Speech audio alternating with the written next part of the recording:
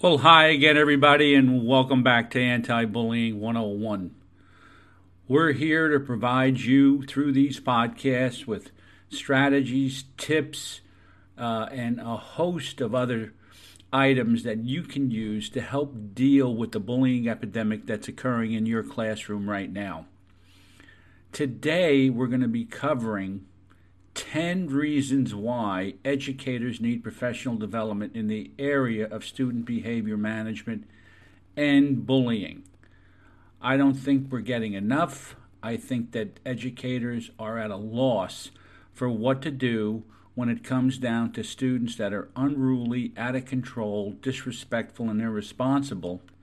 And through all of that, the bullying epidemic has grown over the last 20 years. And we're going to take a look at why this is so important and why we need to have professional development. You know, since the dawn of public education, teachers and schools have focused on the academic achievement of all students. All students were expected to leave school with basic reading, writing, and math skills. Some kids excelled and went on to institutions of higher learning. Some were trained at a trade school, such as in the areas of carpentry or auto mechanics, and still others left school with those basics and worked at more labor-related jobs at a factory or office work. Everyone who left secondary school did have the basics, just at different levels. Every student may not have had the capacity to go to college, but just about everyone finished school and had the ability to function in the real world. With the onslaught of state-mandated testing in so many school districts throughout the country, teachers are still pressured to ensure that students achieve, but the landscape has changed and hitting the bullseye is far more difficult than it was, say, 40 years ago. The bullseye is tough to hit because teachers are now being asked to hit a moving target.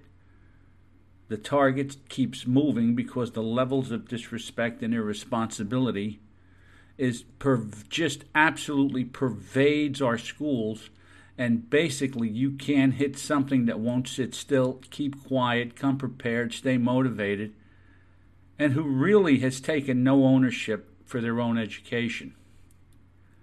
Local and state boards persist, though, in their belief that success is based upon achievement, not on effort and character. The faulty philosophies that have come out of some of our colleges that focuses more on methods of instruction rather than on behavior management has both young and veteran teachers alike trying to figure out how to hit that moving target. In schools right now, we don't need one more test or in-service that helps teachers understand how to teach to the test. We need a comprehensive program that focuses squarely on student behavior management, teaching respect, and encouraging responsibility.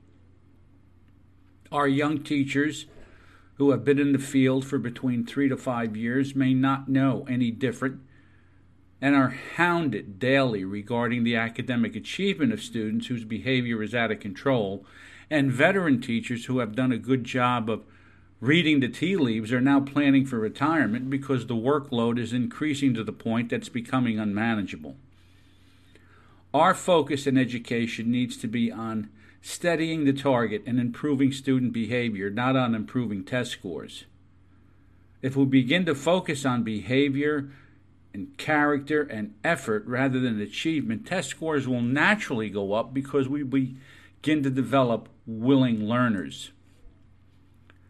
Colleges need to provide stronger training in the area of behavior management for future teachers, and we need to provide more comprehensive training in the area of behavior management for teachers who are now in the field.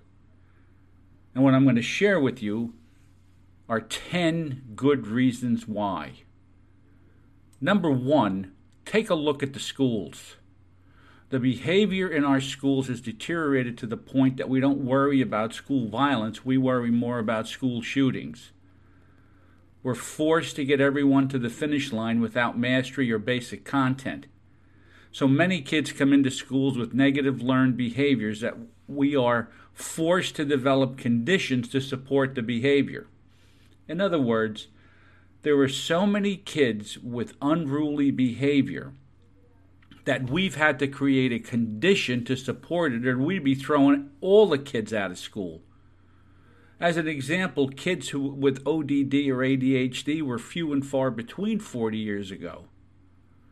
Schools would find different environments for the kids with severe behavior problems, which was then about 10%, and send them down the path of the Army or get a GED or a trade school. Today, there's so many of these kids with chronic behavior problems that are both conduct and clinical. And you can't throw out that you just can't throw out 20 to 30% of the school population. These kids are here to stay. These kids are here to stay, and they're going to make it tough for kids who want to learn. So if we want to teach the other 75 to 80%, we better figure out how to manage behavior problems. Number 2, this isn't 40 years ago. Let's face it, years ago, parents supported the school and dealt with their child's misbehavior. Today, we have to fight the kid, the parent, and at times City Hall. In addition, the behaviors that we dealt with 40 years ago were of the garden variety, like having a playground fight or goofing off in class. Today, the levels of disrespect and irresponsibility are at such high levels that younger teachers have begun to view some of the behaviors as the new norm. And any time there is the slightest improvement, they fall all over the kid with praise, causing the kid to feel good about himself for no apparent reason. Number 3, standardized testing is not a measure of achievement. Teachers are trained to teach to the test. Even for content-related testing during the year, there is this unspoken fear of failing a kid. Most kids have an inflated view of their academic ability and don't realize their shortcomings until later in life, when grades are much more meaningful. Good grades are nice, but mastery is better.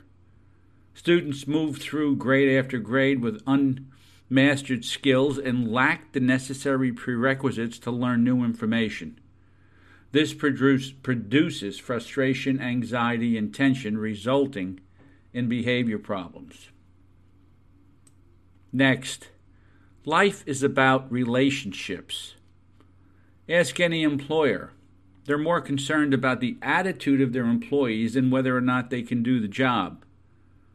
They believe that they can always teach a person the skills on their job description, but they can't teach the person how to get along.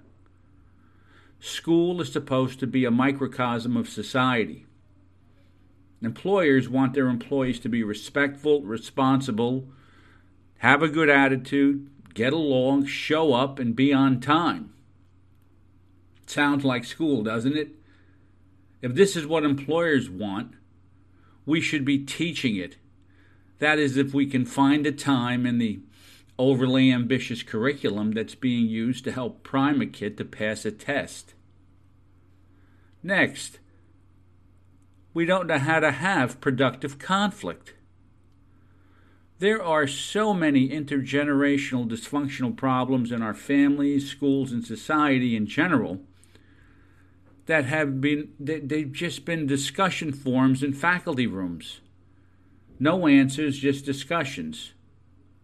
The topic of the day here is the inability to confront each other, a student, parent, or an issue, or maybe our own demons.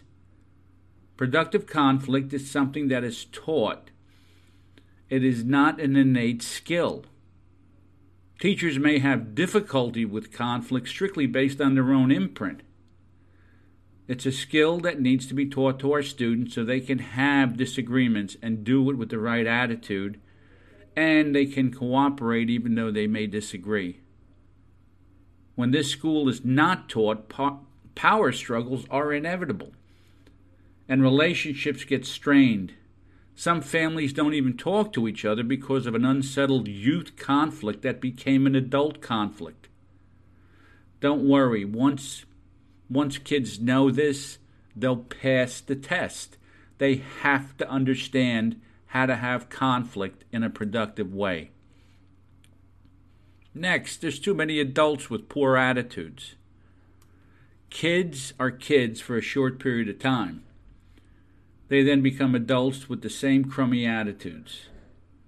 Even the most intelligent of adults can have such arrogance that they're painful to be around. This is the other 80% of our school population. Knowledge without character produces this type of know-how, this just know-it-all mentality. They were once kids who did well in school but never developed a character in order to know how to make the best use of their intelligence. Another biggie, our students lack empathy. As a society, we don't have the same concern for each other as we once did. By this, I'm referring to the overall concern that a family has for the elderly couple up the street when there's a heavy snowfall, or helping someone with a dead battery, or bringing meals to a shut-in. Adults don't care as they once did, and our kids care even less. There are too many students who stand around in school when someone is being bullied. But let's always be sure that this kid passes the test. Next, and another very, very important topic, bullying behavior is on the rise. Hurt people hurt people. Bullies come from dysfunctional families, are angry, and take out their anger on others. They made that decision around the age of 5. Everyone knew there was something wrong, but not enough was done to quell his or her misery. Early intervention didn't happen, and we ended up with a bully on our hands who interferes with the learning of others and creates an emotionally unsafe environment for everyone. Hey, let's take another test. Next, kids seek revenge. It's not enough to get even anymore and have a fair fight and get over it. Today, revenge is the way kids level the ground. They just want a pound of flesh. They want a pound of your flesh and the flesh of 5 others. Victims who have been bullied know how to fight back or to have a productive conflict. They digest the abuse and then act out when the time is right. Stop testing and start strengthening the victim. You'll help them pass the test.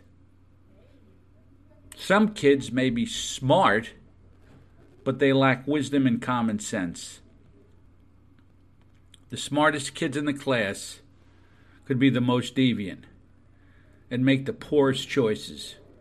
There are more kids today that can't even make the smallest decision and can be led around by the nose by the wrong crowd. Smart doesn't mean wise. And at times, even the smartest kid can lie, cheat, steal, and abuse others. Maybe even better than the average kid. There are all kinds of smarts, and this kid is one-dimensional. But he'll pass the test. You've been listening to Anti-Bullying 101. This article you could find on my website at bullyproofclassroom.com. I honestly believe that if we spent more time dealing with behavior, dealing with bullying, dealing with disrespect, we would help put kids in a better position when it comes down to lifelong success. I would encourage each and every one of you to go to my website, and right on the front page it says, take an online course now. Every one of those courses covers some of the topics that I just spoke about during this podcast. It's something that we all need. Hey, you could get it face-to-face by taking a college course, or you could take professional development online. There's a lot of stuff out there, but the focus has to be away from the testing and more on behavior management. I don't know how many school shootings we've had in the last 20 years. It's probably too numerous to count. What we have to do is we have to get to the heart and soul of a kid, whether he has a conduct problem or a clinical problem and he's suffering from anxiety or depression or maybe even has suicidal thoughts. We have to get to the heart of that kid and we have to change his behavior from the inside out. It may take us another 10 years, but we have to do it. And then and only then will kids begin to do well academically. And we won't be fighting uphill to try and make sure that a kid can stay in his seat when he's younger. And as he gets older, we won't have to worry about fights. We won't have to worry about whether or not someone brings a weapon to school. We will have begun to work on the character of that kid at a young age. And that character will go with him for a lifetime.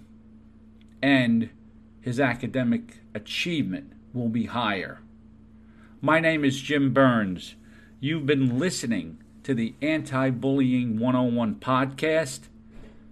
This episode was on educators need professional development in the areas of student behavior management and anti-bullying.